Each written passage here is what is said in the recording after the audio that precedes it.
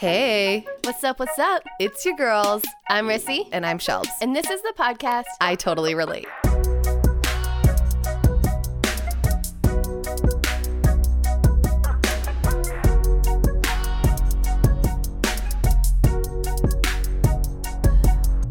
Welcome back to the podcast, you guys. Ow. So lovely to have you. We are really, really excited to introduce one of the podcast favorites, my dear friend, Steven, back to the podcast. Hello, Steven. Hello, Shelby. Steven is a certified life coach. He is also a meditation practitioner, and he hosts a myriad of meditation workshops, and he also does one-on-one. I've had the privilege of working with Steven one-on-one, and I cannot recommend it enough. So follow along. He's our dear friend. So we are very excited to bring Steven back onto the podcast. Yay. Yay! After this episode, if you are like, whoa, that was amazing, I want to hear more from him, please check out episode 49 from season 2, To Change You Gotta Wanna. Genius. And that is like one of our most popular episodes from season 2. Yeah. And we get a lot of feedback about them. Everyone loves that one. Nice. Yeah. For good reason. Yeah. In fact, we got hear it. feedback that somebody has listened to your episode over 5 times. Wow. Yeah. Tell them to call me. You heard it, folks. If you enjoy this, call Give a Steven. call.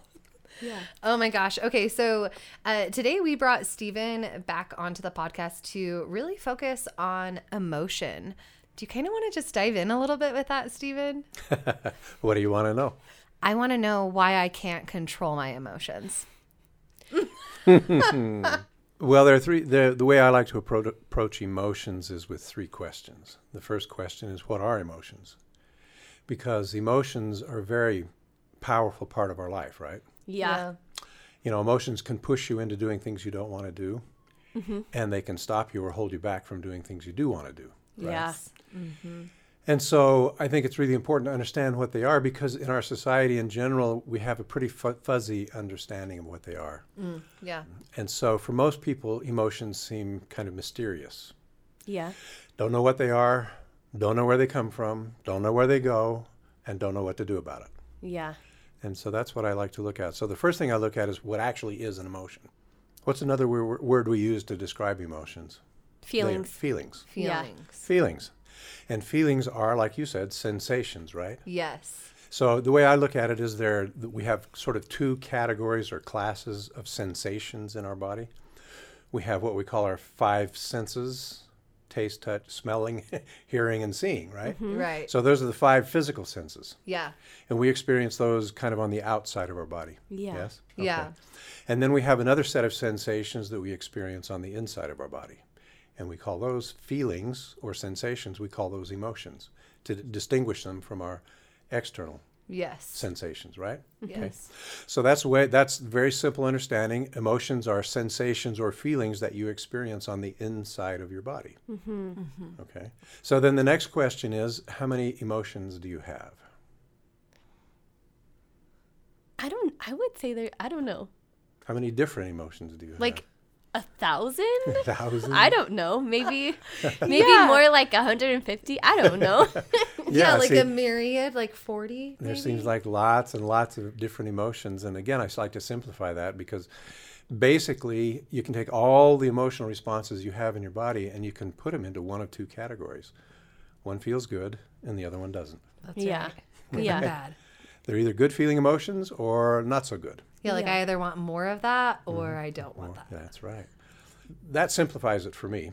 Then I don't have to keep track of all the different emotions that I have. What did I feel here? Because we have a lot of different names to describe our emotions, right? Yeah. But those usually generally describe the intensity of the emotion we're feeling. Okay. Like I'm pissed off, or I'm annoyed, or I'm outraged. It's Yeah. the same emotion, but just different degrees of Okay. intensity. Okay. And then the other thing that we're describing when we use different words to describe emotion is the context that we're feeling it in. So shame is a feeling, but you can be deeply, tragically ashamed if you do something horrible that you feel really ashamed of. or you can just be embarrassed by something you said. Yeah. Same emotion, different degree, different context. Okay. Yeah. Yeah. So that's what I like to look at. Is I like to understand my emotions as being very simple.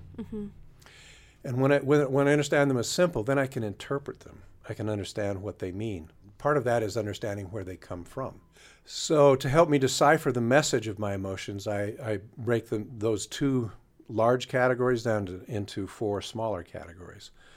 The good feeling emotion, I call all of them glad. Glad, happy, joyous. The not good feeling emotions, I categorize them as either sad, mad, or scared. And if you think about it, I think you'll realize that every emotion you've ever experienced falls into one of those four categories. Yeah. Either glad, on some degree of the spectrum, or sad, mad, or scared. Yeah. Right? Okay. That's kind of the general understanding, the simple understanding I have of emotions. And also understand this, that the theories of emotions, there are as many theories about emotions as there are emotions. Yeah. You know, they're Yeah. just, everybody likes to explain it a different way. So I'm not saying mine is the one true way, or, you know, the gospel, or the only way to understand it, but it's just a simple way I've come to understand emotions that I find it's practical. It helps Yeah. me then understand them, and then when I can understand them, then I can respond to them. I can never control them, because basically an emotion is an involuntary reaction of your body. Okay. If you're a really ascended master of a yogi, you can control your breathing and get it down to one breath every minute. Back in the day, yogis used to do that as a demonstration. They would have somebody bury him in a coffin and put it in the ground and then dig it up a week later, and they would have survived with just the air that was in the coffin. And David Blaine does similar things. The magician does similar things. Okay. He lowers his metabolism rate. He lowers his heartbeat, and he lowers his respiration to the point that he can be in a sealed box about the size of a coffin for several days. And then they wake him up and he comes out of the trance and he's okay. So we can have some degree of control over these involuntary responses, but like you said, when is it okay to feel emotions? Well, it's whenever you're breathing. Yeah. Because as soon as you stop breathing, then that's when you stop feeling emotions. Okay. All right. All right. So All right. That makes sense. Got him. Are you breathing? that's sort of a simple general understanding that I have of emotions, and that's what I use when I teach and I coach, is that understanding. So to get a more in-depth understanding of what emotions actually are, I look to the science of neuroscience. Okay. And so there was a neuroscientist back in the 70s she was one of the original researchers. She actually was the one who she and her team discovered what they called the opiate receptor. Okay. Which is the receptor on the cell that responds to stimulation by the presence of opiates in your bloodstream. Okay? And from that discovery of the opiate receptor came the discovery that you've got thousands of receptors on the outside of the cell membrane. Each of your cell membrane has these receptors. And whatever chemicals are flowing through your body stimulate those receptors, and then they communicate to the cell what the environment of your cell is. And from that understanding, she then went on to formulate what her understanding is. She wrote a book describing all of this. She called it Molecules of Emotion. Okay. And her theory, which I subscribe to, is that your brain sends out signals, chemical signals to your body in the form of hormones. She calls them neurotransmitters, or that's what they're commonly known as. They're enzymes, hormones, endocrine substances. They're all released from your endocrine system. Okay. And those chemicals flow throughout your body and stimulate the receptors on your cells, and then that creates a vibration or a sensation inside your body, and then that's what we interpret as an emotion. That's what, according to Candace Pert and many other neuroscientists, that's the essence of what an emotion is. It's when neurotransmitters are released from your endocrine system, which is stimulated by one of the structures in your brain. It says, release adrenaline, release serotonin, release endorphins, release et cetera, et cetera, et cetera, all the different neurotransmitters. Okay. And then those neurotransmitters, those chemicals, flow throughout our body, and we get a buzz. Yeah. It's just like if you drink alcohol, you get a buzz because you have a chemical in your body, and that stimulates different sensations in your body, or other chemicals. Okay. That's what drugs are chemicals. You take certain chemicals, you get a buzz. You feel one way when you take opiates, you feel another way when you take amphetamines. Yeah. Because they're having different chemical reactions in your body. Right. So that's the basis of what I understand as emotions is they're sensations that you feel inside your body when your brain instructs your endocrine system to release certain neurotransmitters. So this is all based on what the cells in your body are perceiving. Yeah, they're reading the signals, the chemical signature of these different neurotransmitters, and so then they're telling the cell, "Oh, there's a lot of adrenaline in here. We better pump out more. We better get more energy going, or we better more respond this way or that way, or whatever they're feeling." Yeah. Oh, opiates, time to go to sleep. Yeah. Time to power down, et cetera, et cetera, et cetera. And then Bruce Lipton wrote a groundbreaking book called The Biology of Belief. He was a cellular biologist, and he taught for 17 years in the medical school at the University of Wisconsin, I believe it was. And he was a bit troubled by the dogma of genetic determinism, this idea that genes determine everything in our body, because he saw sometimes genes turn on and sometimes they turn off. And so he began studying that, and he, along with other people who were studying at the same time, kind of developed a branch of science that's called epigenetics. Yes. Epi means above or over, and basically it's the study of the factors that tell which genes to turn on or off, which control our behavior. Okay? Yeah. And to make a long story short, so he wrote this book called The Biology of Belief, and the premise of that is that it is an organism's perception of its environment that determines the response. Okay. Not what the environment actually is, but what the organism is seeing Yes. or perceiving. Oh, okay. So I put those two ideas from Candace Pert and Bruce Lipton together, and I came up with my basic theory of emotions, which is that emotions are your body's response to the perceptions of your environment, your perceptions of your environment. Yeah. To the thoughts you're holding in your head. A very simple little exercise that we can do. We'll do it right here. Okay. That will kind of demonstrate this, okay? Okay. So just close your eyes and take a kind of centering breath there. And then just imagine that you're sucking on a big, juicy lemon. Okay. And it's really tart and tangy, and it's juicy, and the juice is running down your chin, and it's just... Okay, now stop thinking about that, and then imagine that the room is filled with spiders. Okay. And they're all over the walls and the ceiling. They're dropping off the ceiling down onto your hair, and they're crawling on your shoulders and your legs. Ugh. Okay, now wipe that out of your mind. And now imagine strolling on the beach at sunset. It's a beautiful day. You're there with your lover, your partner, your friend, or just by yourself. The sun's going down, so peaceful, okay? And now come back and imagine the room is full of snakes. And they're slithering all over the floor, and they're climbing up your ankles, and they're getting up on your arms and your shoulders and into your hair. Okay, now wipe that out of your mind.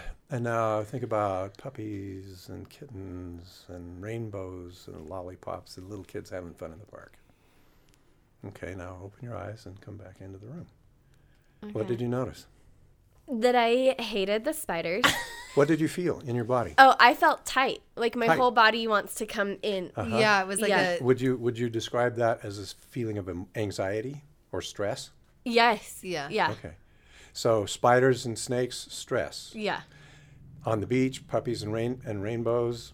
Adorable. Relaxing. Relax Yeah. the stress, right? Yeah. Okay. And the lemon, did you salivate a little bit? My mouth totally Was it was watered up? watering. Yeah. Okay. Yeah. See? So this is a really simple little exercise that demonstrates that. And how quickly did your feelings in your body change? When you changed your thoughts, how long did it take?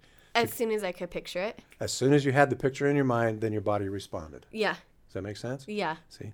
So my idea is that your emotions are your body's response to the thoughts you're holding in your mind. Yeah. Does that make sense? Yes. Okay.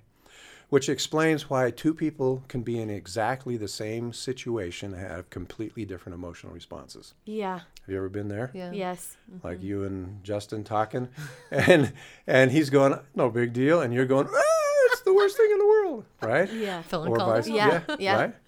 Because you have a different perception of the situation Right. based on your training and conditioning and your understanding of the world. You have a different perception of things. So that's the first thing I understand, is that my emotions are not what I deal with directly. I just use them to help me identify the perception I'm holding in my mind. And so then the next question is, what are they good for?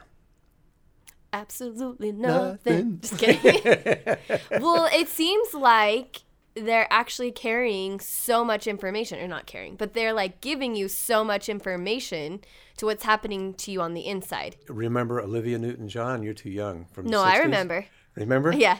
Physical. Yep. mhm. Listen to your body talk. Oh, yeah. Yeah. That's what emotions are. It's Yeah. your body talking. How does your body communicate with your brain? What does your brain have? Your brain has the ability to manipulate numbers. It thinks in words, and it thinks in pictures. Mm-hmm. Your body doesn't have pictures, it doesn't have words, and it doesn't have numbers. So how can your body and brain communicate? Sensations, either physical sensations on the outside of our body, which help us navigate our external world, or emotions on the inside of our body, which help us navigate our internal world, Yeah. the world of our thoughts. So how detrimental is it for when people say like get a hold of your emotions, or like when people try to control their emotions and they're trying to like I don't want to feel sad. I don't want to feel like, it seems like and is this why we keep the inside of our body? Because this is the only communication system that our bodies and our brains have together, right? So it really, if we're not listening to what our body's trying to communicate, we could really get ourselves in a bind. We do, don't we? Yeah. Okay. How many times have you stuffed and stored an emotion for a long period of time, and then it came out in some sort of ugly way? 15 years. 15 years. 15 years. One that I am only aware of now, but at least 15 years, yeah. Uh-huh. And how did it come out? Don't have to be specific, but did it come out in a good way? An eruption. An eruption. That's right. That's right. See, we stuff and we store all this crap and we pack it down in there, and then one tiny little thing bursts the bubble, and Yeah. Yeah. and we turn, we go nuclear, Yep. and our spouse is sitting there going, what did I say? Yeah. Or what did I do? I have no idea. This is freaking me out. Yeah. So, yeah, emotions don't go away. They don't go away. Sigmund Freud nailed it 150 years ago, or whatever he was, when he said, unexpressed emotions never die. They're buried alive and come out in uglier ways. Yeah. And that's what happens. So the way I say it is, bad emotions never die. If you bury them, they just turn into zombies and eat your brains out. Yeah. Yeah. Yeah. Because then you get irrational and you go crazy. You just freak out, right? Yeah. Stuffing and storing your emotions is not a good, it's not a healthful strategy. Not long-term anyway. It's useful in short-term situations because, when you're at work or if your child is in crisis, you don't have time to sit down and process your emotions, right? Yeah. You're driving on the freeway. Whatever you're doing out there in the world, you don't really have a lot of time to sit down and be introspective and process your emotions. But what we tend to do is we say we just stuff it, but then we never get back to it. Yeah. And then we stuff the next one on top of that, and then the next one on top of that for 10, 5, 10, 15, 20, 30 years. And eventually, if they don't erupt in some sort of irrational outburst, they will turn into, I believe that all of our neurotic behavior, like procrastination, all our self-defeating behaviors, all our bad habits, all of our addictions, all of these self-sabotage things that we do are all functions of emotions that we haven't fully finished processing, Yeah. emotional conflicts that we buried. Yeah. And they're just poking their head up. And they'll turn into either bad behavior or they'll turn into physical diseases. And all our physical diseases can be linked back. And there's a really interesting new theory about disease. It's called German New Medicine, or Germanic healing practices. Tell me more. Yeah, there's a doctor in Germany who began studying these things, and he studied it so finely, and his team and everybody, they studied it so well that they've been able to link specific diseases to what they call emotional shock or conflict shocks, which I would refer to as, traumatic memories or unresolved emotions. Okay. Emotional conflicts. So, like, for instance, testicular cancer, that's where he came up with it. His son died in a very unfortunate manner, and 2 years later, he developed testicular cancer. And so then he started studying that and said, is there a connection? As he studied it saw it over and over and over again, and it was such a distinct, clear, repeatable pattern that he said, this is not a theory anymore, this is a law.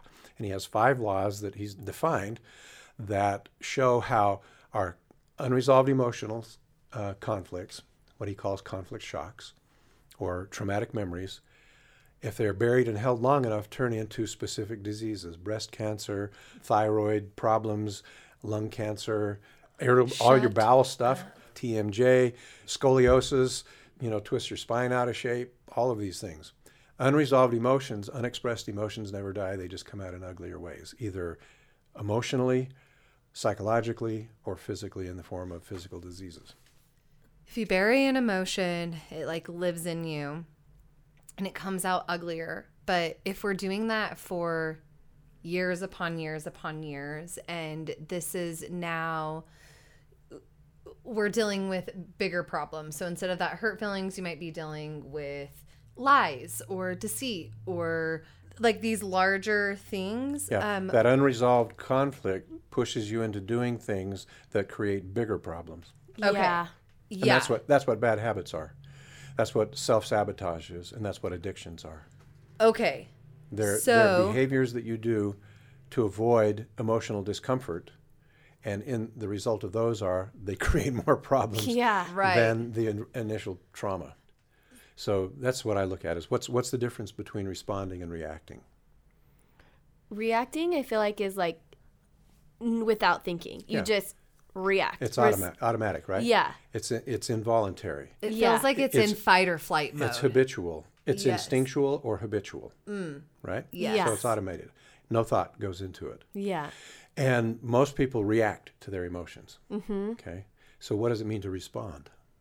To be intentional or thoughtful about it, to have a choice. Yeah. Right. Okay. It's like Stephen Covey said that between stimulus and response, there's choice. Yeah. And that's how we become responsible, is taking that pause to choose what we're going to respond instead of reacting, instead of flying off the handle and blurting out a bunch of nasty names and words and things like that, screaming and throwing things. We take 10 breaths and then we think, how would I rather respond? Yes. And that's the trick, is to learn how to respond to your emotions rather than reacting to them. So that segues very nicely into where do they come from? Well, and what we've established is they come from your perceptions. Mm-hmm. So when you're dealing with emotions you don't like, where can you go to change them? So one strategy is to stuff and store it. And we've kind of talked about how unhealthy that is long term. Okay. Yeah. Another strategy is so that's ignoring, stuffing and storing. Another strategy that's really common in our culture is to weaponize them and use them against other people. Yeah. Right? And so we use them for emotional manipulation. Yeah. Can you give me an example of what that would look like? Weaponizing an emotion? Yeah. Just think of the last fight you ever had with anybody. And that's when you weaponized your fear and fired it in anger at them. Okay. Okay, so is this you made me feel this way? Yeah, or is that kind of like that? Mm-hmm. That's anytime you say you made me feel something. First of all, you've given your entire power as a human being away to the other person. You've become a puppet on a string. Yeah. Or a robot with buttons that they push. That's the first problem with that. And the second problem is that it's not true. Yeah. I cannot make you feel anything. You feel only what you perceive. Now, people can mess with your mind. They can force drugs on you, and that can mess you up and take away your free will and things like that. But they can't, just by putting a gun at your head, they can't take your free will away, or they can't starve you into changing your emotions. You choose all your emotions at any moment. Not the emotion themselves, but you choose how you perceive the situation, and then that determines how you feel about it. That's why the Buddhist monks can sit there during the Vietnam War. There are some Buddhist monks that protested the war by sitting in the middle of the town square and pouring gasoline on themselves and lit themselves on fire. And then they just sat there making the sign of peace in meditation until their body incinerated. We have that degree of control. Wow. Okay. Takes a bit of takes a few thousand hours of meditation Yeah. to develop that ability. But that's the premise, is that we have that ability to control our emotions. Not our emotions that way, but control our perception, which then controls how our body responds. Mm-hmm. What you're getting at is, how do I respond to my emotions? Isn't that your question? Yeah, like how can I show up today without that like stuffing and storing? Mm-hmm. So we can either stuff and store, or then we can use emotions to manipulate ourselves or other people. Okay. Right? And so we can do that either passive-aggressively by, you know what passive-aggressive is. You know, you pretend you go along with somebody, but in the back you're just kind of in your mind, you're just waiting and holding, you're going to stab them in the back as soon as they turn their back, you know, like that. Yeah. Okay? And that's a popular method. Yeah. That's a popular method for controlling our emotions, because I'm just waiting for my chance. Yeah. Okay? Yeah. And then we get aggressive, and where we just can't stand it anymore, we go nuclear. We just can't keep it tamped down anymore. Yeah. And so then we start yelling, and we start throwing things. We start using insults and threats, and then that will escalate to physical violence, and that's what abuse is. Okay. And so those are common strategies that most people I see in our society use to try to deal with their emotions. You know, they just don't really work. They're really short term. Yeah. They'll get you through the moment, but long term they'll kill you. Yeah. They'll make you sick, and they'll make you die, and they'll mess up your relationships, and they'll mess up your joy of living, and all of your experience of life. They'll mess it up. Yeah. Okay. And then if none of those work, then we turn to medications. Yep. Okay. And so we use cigarettes or alcohol or drugs, either prescription drugs or street drugs, to change the chemistry in our body, so then that changes our emotional state, so then we can deal with it. Does that make sense? Yeah. Feeling too much stress, take a little THC. Feeling too much anger, take a little pill, calm down. Feeling out of control, take some Ritalin. You know, feeling lazy, take some meth. You know, crank it up. Yeah. Amphetamines. And so those are the most popular ways that people have of dealing with their emotions, is either by ignoring them, stuffing and storing, or using them to manipulate themselves and other people, either passive-aggressively or aggressively, or then medicating. Yeah. None of those sound like good options. They're not healthy options. No. It's not to say that they're bad. You know, I mean, if the world gets on top of you, it's not too bad to take a pill and check out for a little bit, you know, to get the rest you need. I mean, it's just the same as if you're in a car wreck and you break your back, you need a little pain medication to help your body heal. And so drugs per se and these techniques per se are not bad in and of themselves. It's because we use them as long-term strategies. Yeah. And so then we never get to the root cause. We never get to the underlying emotion, the conflict, because it's always an emotional conflict, something we want that we believe we can't have. Yeah. Because the body has the wisdom within itself. Everything you need, you already have. Okay. So... And so then the emotions are your body's way of telling your brain what it needs. Just like your physical sensation are your body's way of telling your brain what it needs. Hunger, get some food. Yeah. Thirsty, get some water. Tired, get some rest. You know, your body tells your brain what it needs, and then your brain has to figure out the solution. Yeah. Okay. And so if you're not listening to your body will be telling you, give me more of this, I need more of this, I need more of that. And you're saying, no, I'll give you this instead. And then after a while, your body says, okay, well, if you're not going to give me the proper nutrition, then I can't keep things up and I'll just get sick. Yeah. If you're not going to give me meet my emotional needs, then I'll just act badly. Yeah. So Okay. I was going to say, do you have another option for us other than ignoring? Oh, no, you're just going to have to suffer it out for the rest of your life. We're just stuck. Life sucks and then you die. Well, you're not wrong. No, I've got some good things. So So we've kind of looked at the first two questions. What are emotions and where do they come from? Yeah. They come from our perceptions. So then the question is, how do you respond effectively Yeah. and constructively to your emotions instead of reacting with all these destructive things? Yes. So how do you do that? What is the key to respond constructively to emotions? And the key is to understand where they come from. Where do emotions come from? They come from It's our body communicating with us. They're they're And it's sensations a on the perception. inside. Yeah, and so where? a perception. Your perceptions. Yeah. Your emotions. So when you hold a perception in your mind, just like you held that thought about snakes and spiders, your body reacted.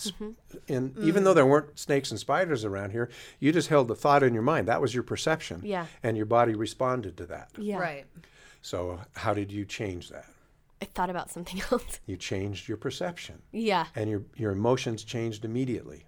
Yes. So that's how you do it. That's the simple process. You don't Okay. process the emotion, your body will process the emotions because your body creates the emotions. Yeah. In fact, your body will process any emotion you have in less than 30 seconds after you change the emotion perception.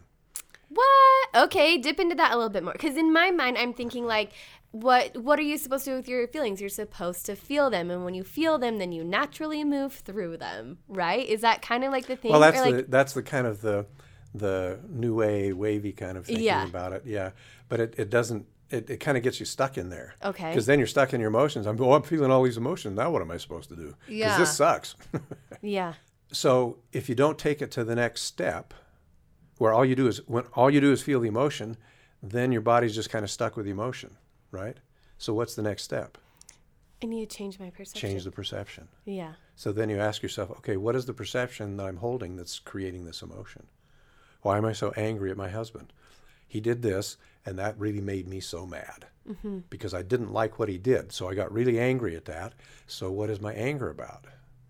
And then you can identify what your anger is about, and then you can ask yourself, is that legitimate? Okay. And if it's a legitimate reason, then you say, okay, then how can I solve that problem? Okay. If it's not a legitimate reason, then what's going to happen to your anger? It's going to fizzle out. It'll just go phew, less than 30 seconds. And I'm not kidding you. You can test it just the same way we did that little exercise.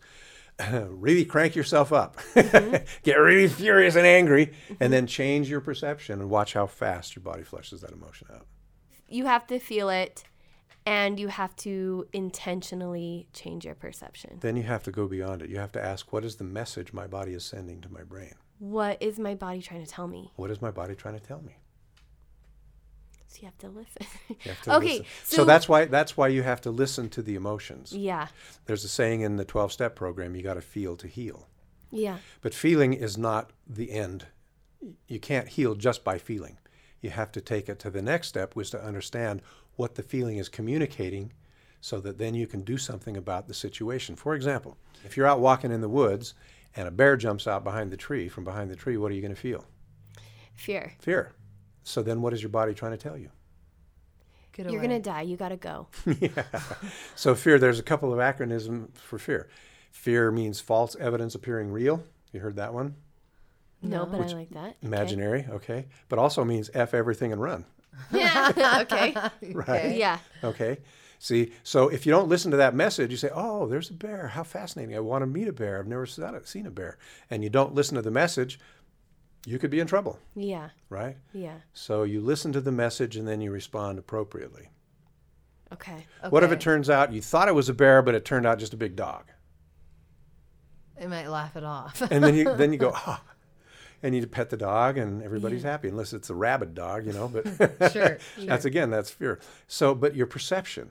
So how many times have you had that situation where you've been in a fight with your spouse or with a friend or with somebody, and then suddenly you saw it differently and you felt like an idiot? Oh, yeah. Often. Okay. And what changed? I learned where they were coming from. In other words, you changed Changed your my perception. Yeah. Yeah. I'm like, oh, you weren't trying to be mean to me. Yeah. Yeah. Oh, so I In don't fact, need what to you be said upset. from where you come from in your family, that's a perfectly normal way of talking. Yeah. But in my family, them's fighting words, Yeah. right? Yeah. And so then you come together because you had a different understanding, you had a different perception, and then your emotions change. Yeah. Okay. Woo, okay, So- well, that seems real simple. It is. Why It's did we make it so hard? Why does it feel so hard? Because people have a vested interest in keeping you stuck in your emotional discomfort. Okay. A lot of people are making a lot of money out of your emotional discomfort. Okay, so this is like the beauty industry. Like, you feel ugly, you need our mascara, you need this Botox, you need these shoes. And Big Pharma. Oh, snap. Okay. Yep. You're anxious, you're depressed, you need this. Okay. And Ooh, Yeah. so is this manipulation? on a very large scale. Yeah. See, marketers understand these principles and they know how to use them to get you to spend your money. Yeah. So they don't want you to understand how easy it is for you to manage your own emotions. So they're words like control, self-regulation, manage. I don't like those words because they imply this sense of control. And do you like feeling controlled? No. Even if you're controlling yourself, does that feel good? Only temporarily. Just gets you through. Yeah. But it's not a good feeling. Control is not a good feeling because your innate being, your soul, your internal self is naturally free. And it doesn't like anything that restricts that freedom. This is why diets don't work. That's right. That's exactly right. And you want to talk about manipulating you for money. Yeah. How much money does the diet industry make in America today, generate? Billions. Billions. 78 was the last number that I heard. $78 billion a year. You want to be free. So rather than using the words control, manage, or regulate my emotions, I use the word respond to my emotions. That way I'm in harmony. I'm bringing my mind, my brain and my mind, my body back in alignment, in harmony with each other. And that always feels good. Yeah. Even if I'm angry, if I'm in a harmony and alignment, that feels good. And then the question is, so the way to do that is to understand the message that your body is communicating through that emotion, Yeah. right? Yeah. So what is the message of anger? Your boundary's been crossed. Boundaries have been crossed. Something's not fair. Like, I don't like that. Okay. Let me back up and ask you, what is the message of fear? So fear is the emotion we feel when we perceive a threat. Yes. Any kind of danger or threat stimulates the emotion of fear. Yes. Does that make Okay. sense? Yep. Okay. So when you feel fear, there are 4 questions to ask yourself. The first question is, what is the threat? Because a lot of times we're feeling anxious and we can't put our finger on it. Don't really know why. Just kind of this general sense of anxiety. I woke up this morning, I'm just frustrated. So the first thing to do is identify the threat. Okay. Because until you identify the threat, what can you do about it? You're just going to keep feeling anxious. You're just solved gonna the lay wrong in problem. that feeling. You're just going to be stuck in that feeling. See, so that's why just being with the feeling doesn't do you any good. Oh, I'm anxious. Okay, what's the threat? Because anxiety is a form of fear, right? Yeah. Worry is a form of fear. Yeah. Frustration is a form of fear. So I'm feeling fearful. In other words, I'm seeing a threat. So what's the threat? So what are the kinds of threats that you see on a regular basis in your life that generate fear or anxiety or frustration for you? Something will happen to my kids. Okay. Someone might not like me. Okay. Good. Keep going. What are the threats that you see in the world out there?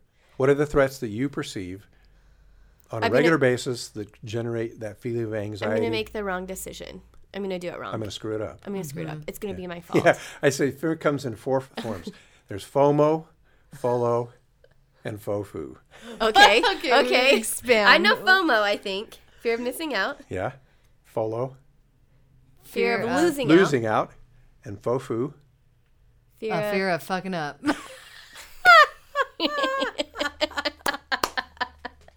Okay. Yeah. Yep. Yeah. See? So if you're feeling anxious, am I FOMO, FOLO, or FOFU today?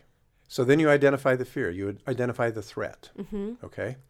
And then once you've identified the threat, the next question is it real or is it imaginary? Because Okay. if it's an imaginary threat, what's going to happen?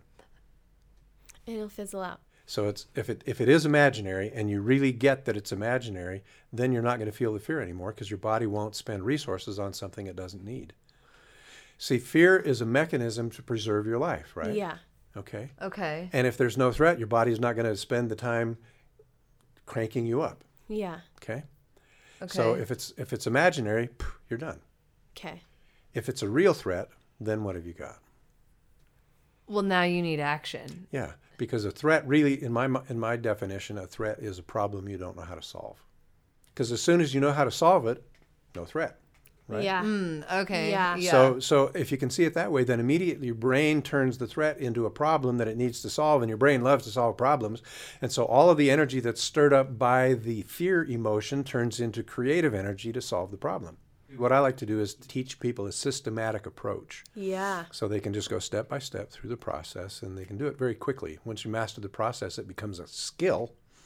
And once it's a skill, then it becomes automated, becomes a habit, and it just becomes the way you react in the world, respond to the world. What if the fear doesn't go away? It's not imaginary, it's not a real threat, but it's still feeling there. So where does that mean? Where is it coming from then? Yeah.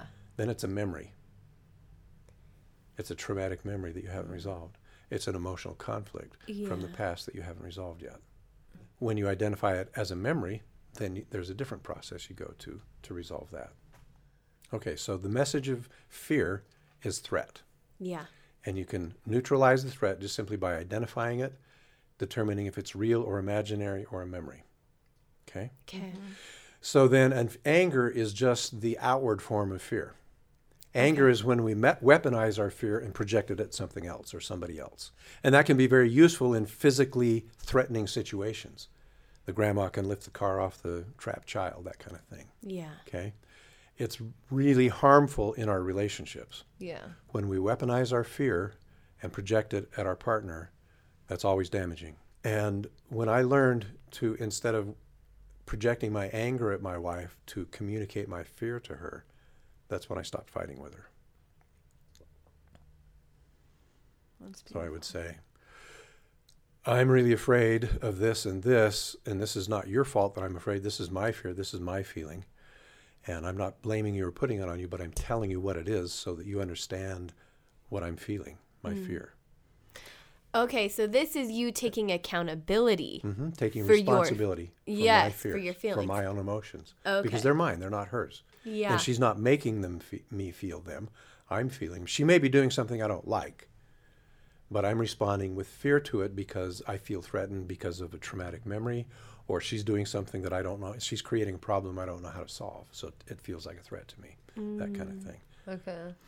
I'm never going to make her happy, so I feel threatened. Yeah. That kind of thing. Yeah. Okay. So would you, in that scenario, you're having a tiff or some sort of altercation with your wife, what's coming up for you at first response is you're like, I'm never going to be good enough for you. No, But- that's not my first response. That's underneath it all. My first response is to be afraid, and then what I used to do is get angry and fire at her and tell her she needs to change her behavior so I didn't have to feel afraid. But now you would Now I say, just say, I'm afraid, and this is what's coming up for and me. here's why I'm afraid. Because if you think about it, if you'll go back and think about all of your fights, you'll see that both of you were fighting about your fears. You were defending your fears, you were defending yourself, and you were attacking them, and you were defending, and they were attacking you, and you're defending yourself. And it all comes down to you're afraid that you're not going to get what you want. Okay, Stephen, let me ask you a question here. Yeah. If we weren't both participating, then there wouldn't be a fight? Or could there still be a fight even if How could there be a fight if one person didn't? It takes two to fight. Okay, but there could be harm done.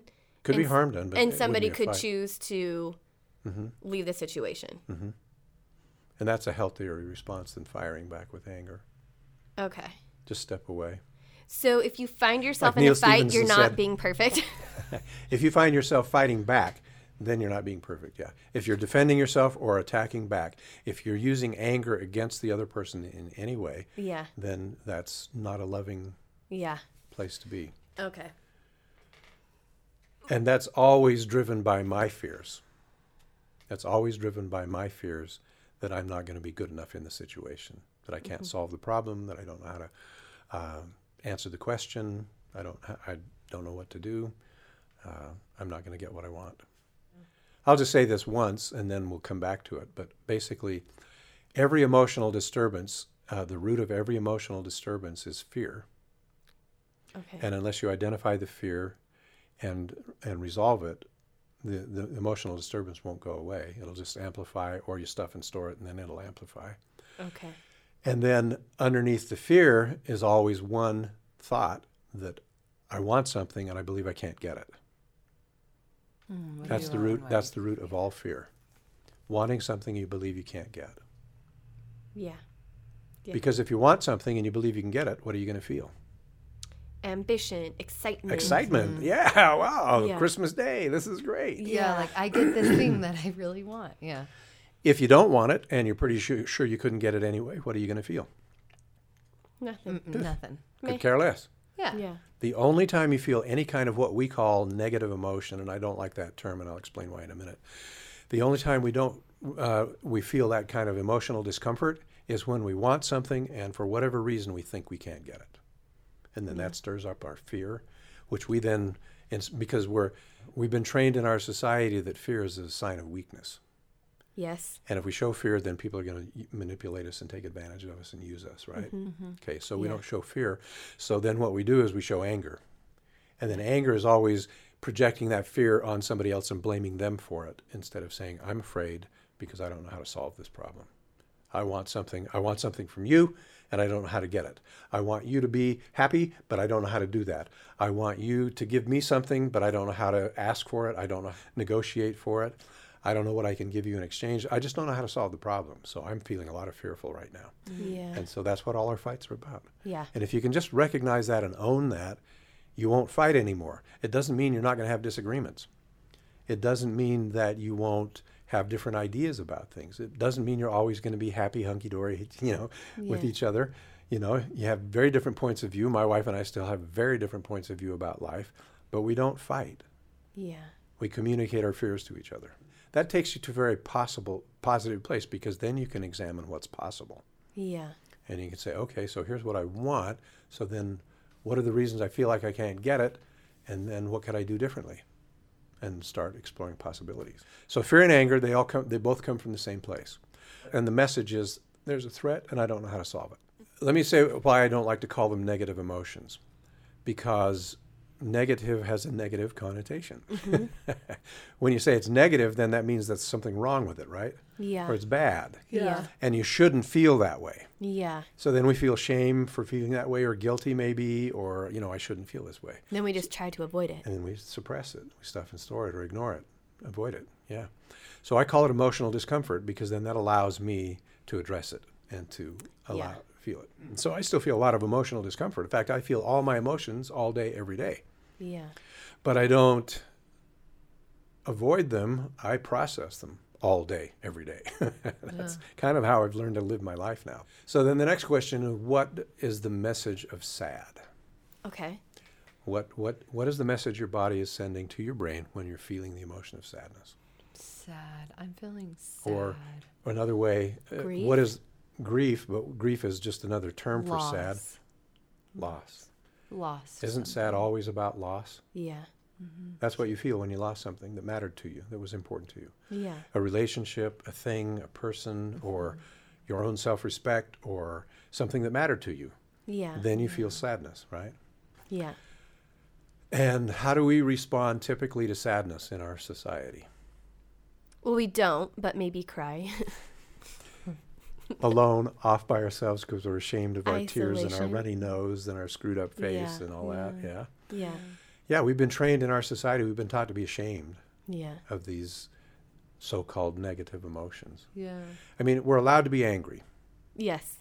We're not allowed to be afraid, and we're not allowed to be sad. Because as soon as somebody gets sad, immediately everybody dives in to cheer them up, right? Yeah. In fact, the way sadness is treated in our society is like COVID. Like it's an infectious disease. Yeah. And don't get any of that on me. Let's go to the bar, get drunk, go to the movie, go shopping. Whatever we have to do to get you cheered up so that you don't get any of your sadness on me, because I'm carrying such a load of crap myself, that if you get some of that on me, I'm going to break down and start crying, and I don't want to do that. Yeah. Right? Yeah. And that's how we play that game with sadness. Yeah. And it really robs us of something that I think is very important, because what is the energy of sadness? Is it kind of like anger or fear where it's out there, or no, it's It's in here. Yeah, it kind of draws you in, doesn't it? Yeah. It's kind of an inflowing energy, right? And if you follow that flow of energy of sadness, you become introspective, don't you? When you get really sad, don't you take long walks in the rain and sit on the beach and look at the waves, and you just think about your life, right? And what sadness reveals to you is what you truly want, your authentic desires. Yeah. Because so much of our life energy is spent trying to get stuff that we've been told we should want, that we're supposed to do. We're supposed to act this way, supposed to be that. Most people fail at being who they're supposed to be. Yep. Okay. But sadness will teach you who you really are, and then you can live the life that you really want. Yeah. Because sadness clarifies, sorrow clarifies what you want, what you truly want. Yeah. Because like Joni Mitchell used to sing, you don't know what you've got till it's gone, right? Yeah. So most of us, when we have things in our lives that we value, we tend to take them for granted because we get so busy and caught up taking care of everybody else and things like that. We don't fully appreciate what we've got. And then it gets taken away and we go, oh, shit, that really mattered to me. Yeah. And that's how we know what we want. That's how we clarify what we want. And then we can use that knowing to move forward to create more of what we love. Yeah. So I call sadness and sorrow, to me, it's a spiritual experience.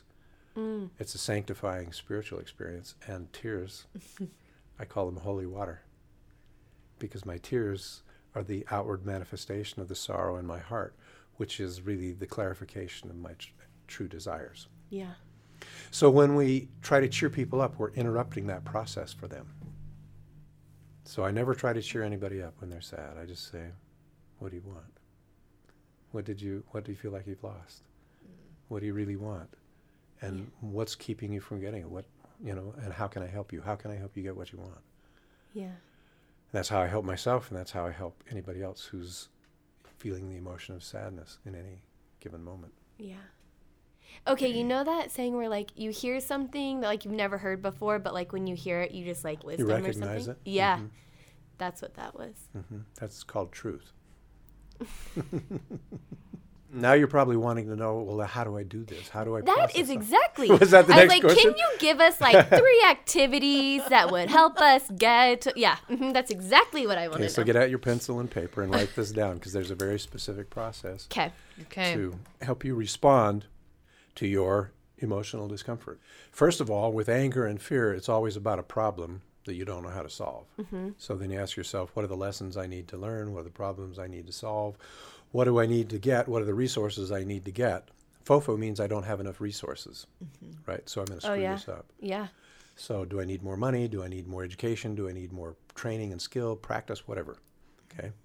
So that's the first thing. With anger and fear, you say, what do I need to do to get what I want?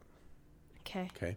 So there are 3 questions that you can generally apply to all this emotional discomfort, and they'll neutralize all of it if you really sit with them and work through them, okay? Well, first of all, what is the basis? What is the origin of all emotional discomfort? Our perception. Our perception, and what perception creates emotional discomfort instead of emotional joy? Fear. Fear, and what's underneath all fear? It's a fear of not having something that you want. Right, wanting something you believe you can't get Yes. or you can't have. Yes. So then what would be the first question you would ask What yourself? do I want? What do I want? And see, that's what all of these emotional discomforts reveal to you is, what do I want? What am I trying to get? Ooh. Bear jumped out. I want to live. I better run. Yeah. You know? My lover left me. Damn, I want a lover. I better go find another one. Whatever the situation is, your emotion tells you what you want. Yeah. And then your brain has to figure out the strategy for how to get it. So then you say, what do I want? And then you say, okay, well, here's what I want, but I'm feeling negative emotion or emotional discomfort. That means I believe I can't get it for some reason. So then you say, what's in the way? Yeah. What do I perceive as being the obstacles?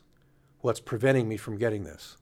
And they're usually some form of limiting beliefs or thinking errors. Yeah. Okay. I'm not good enough. Yeah. I can't do this. I'm a woman. I don't have enough time. I don't have enough time, energy, or money. I don't have enough resources. I'm not smart enough. I'm not strong enough. I'm not disciplined enough. We got all these victim stories we tell ourselves about why we can't do or be or have whatever we say we want. Yeah. or we feel we want in our heart. Okay? So then you identify what the obstacle is. Okay. And then you say, what could I do differently? What can I do differently? What can I remember do that one. differently? Yeah. How could I change what I'm doing? Because what I'm doing hasn't brought me close to what I want. So what can I do differently? What could I do? What's the next thing I could do that would be different, that would move me closer to what I want? So you just repeat those 3 questions over and over in your mind. The moment you feel sad, mad, or scared, what do I want? Why do I think I can't have it?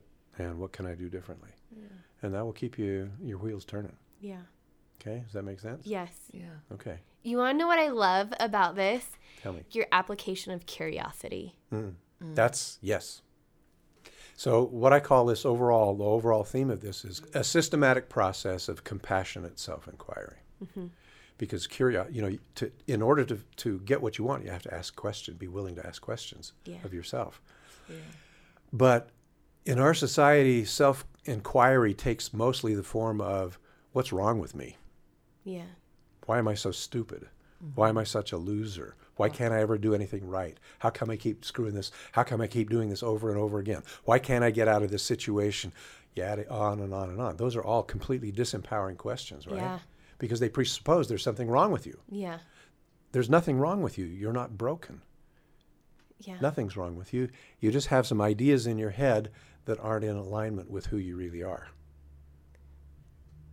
And as soon as you correct those, everything, the creative energy of the life force power of the universe flows through you and creates the results that you love, that you want. Yeah. That's really empowering. Hoorah! That's your superpower, baby.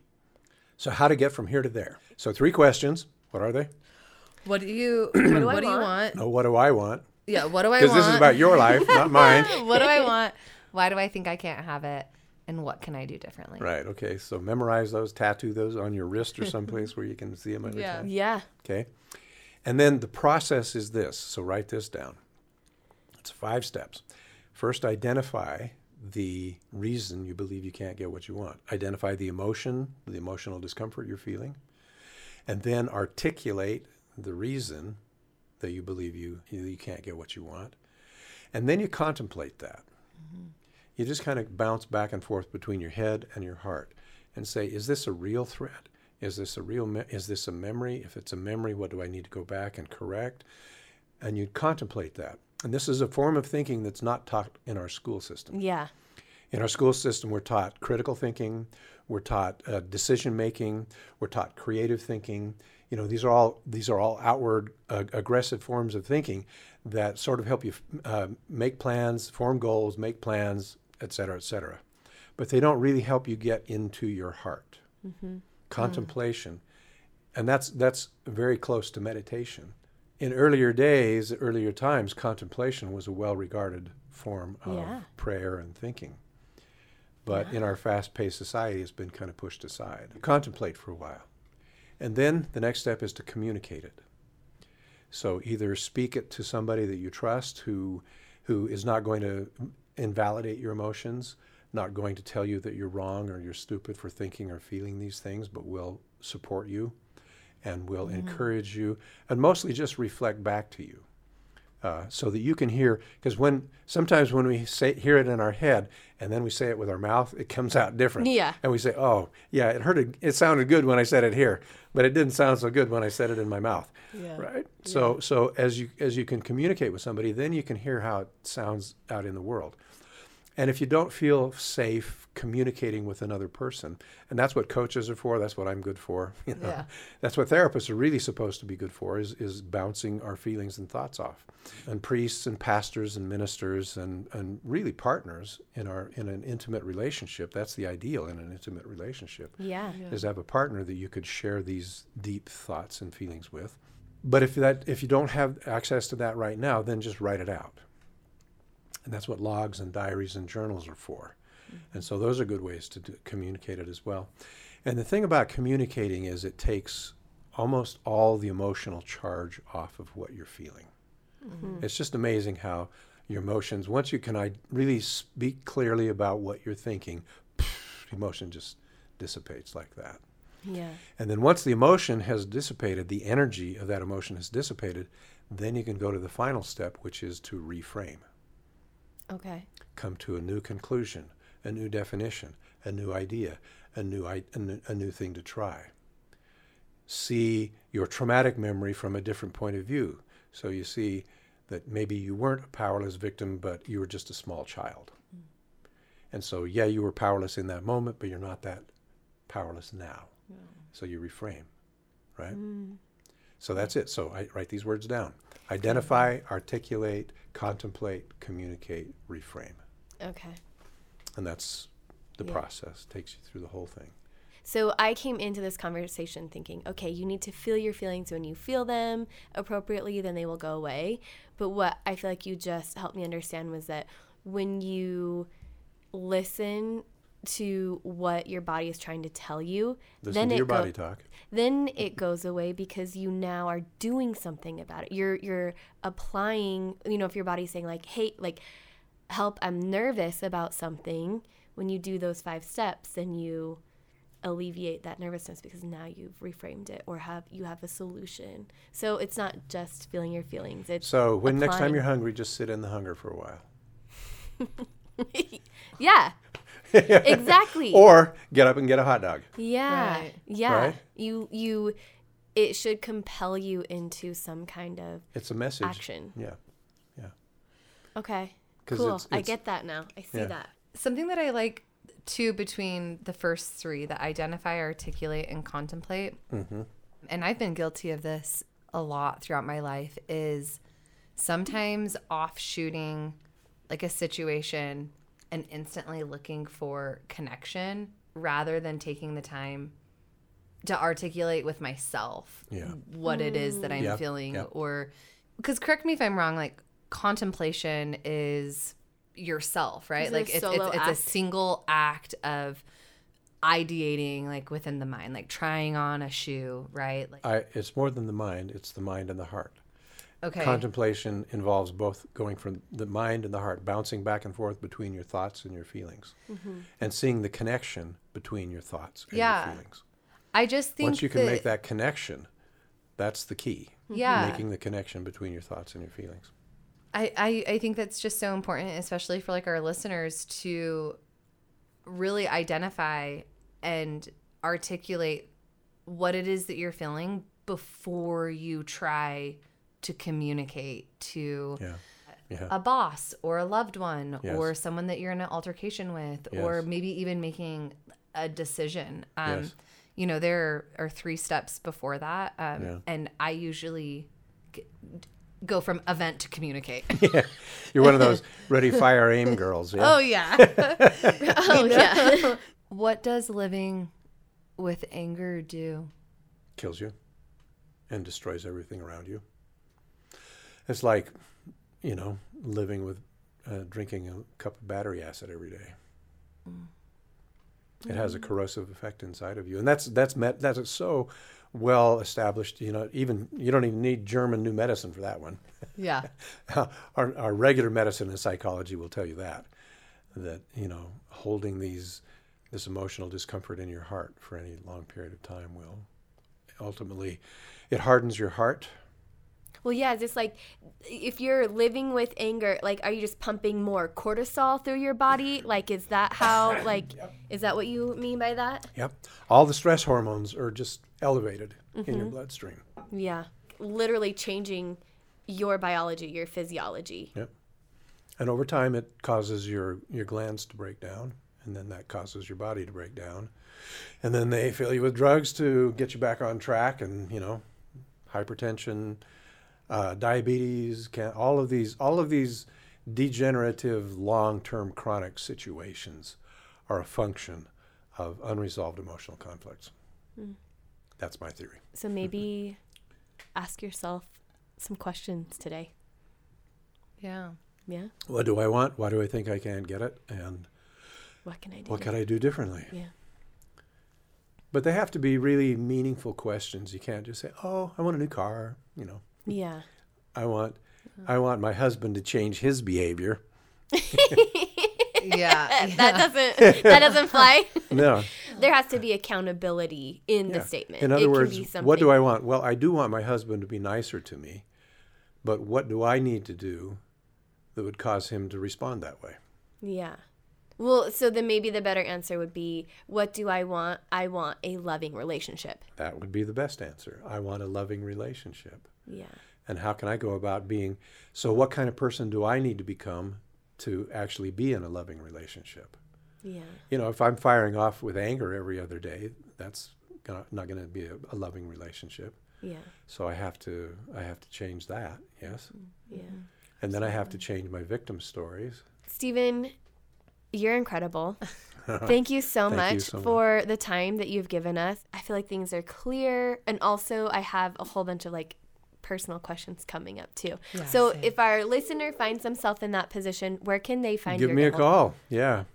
My number and my email address. Just reach out, text me, and we'll talk. Yeah. So scroll down to the show notes and find all this information. Stephen would love to help you. Yep. He's helped me. He helped me just barely. That's the conversation I needed today. Thank you so much for joining me in my needed conversation. Law of attraction, baby. Wow. Yeah. That's how it works. Yeah. My pleasure. Thank you. Wow, thank you. Appreciate it.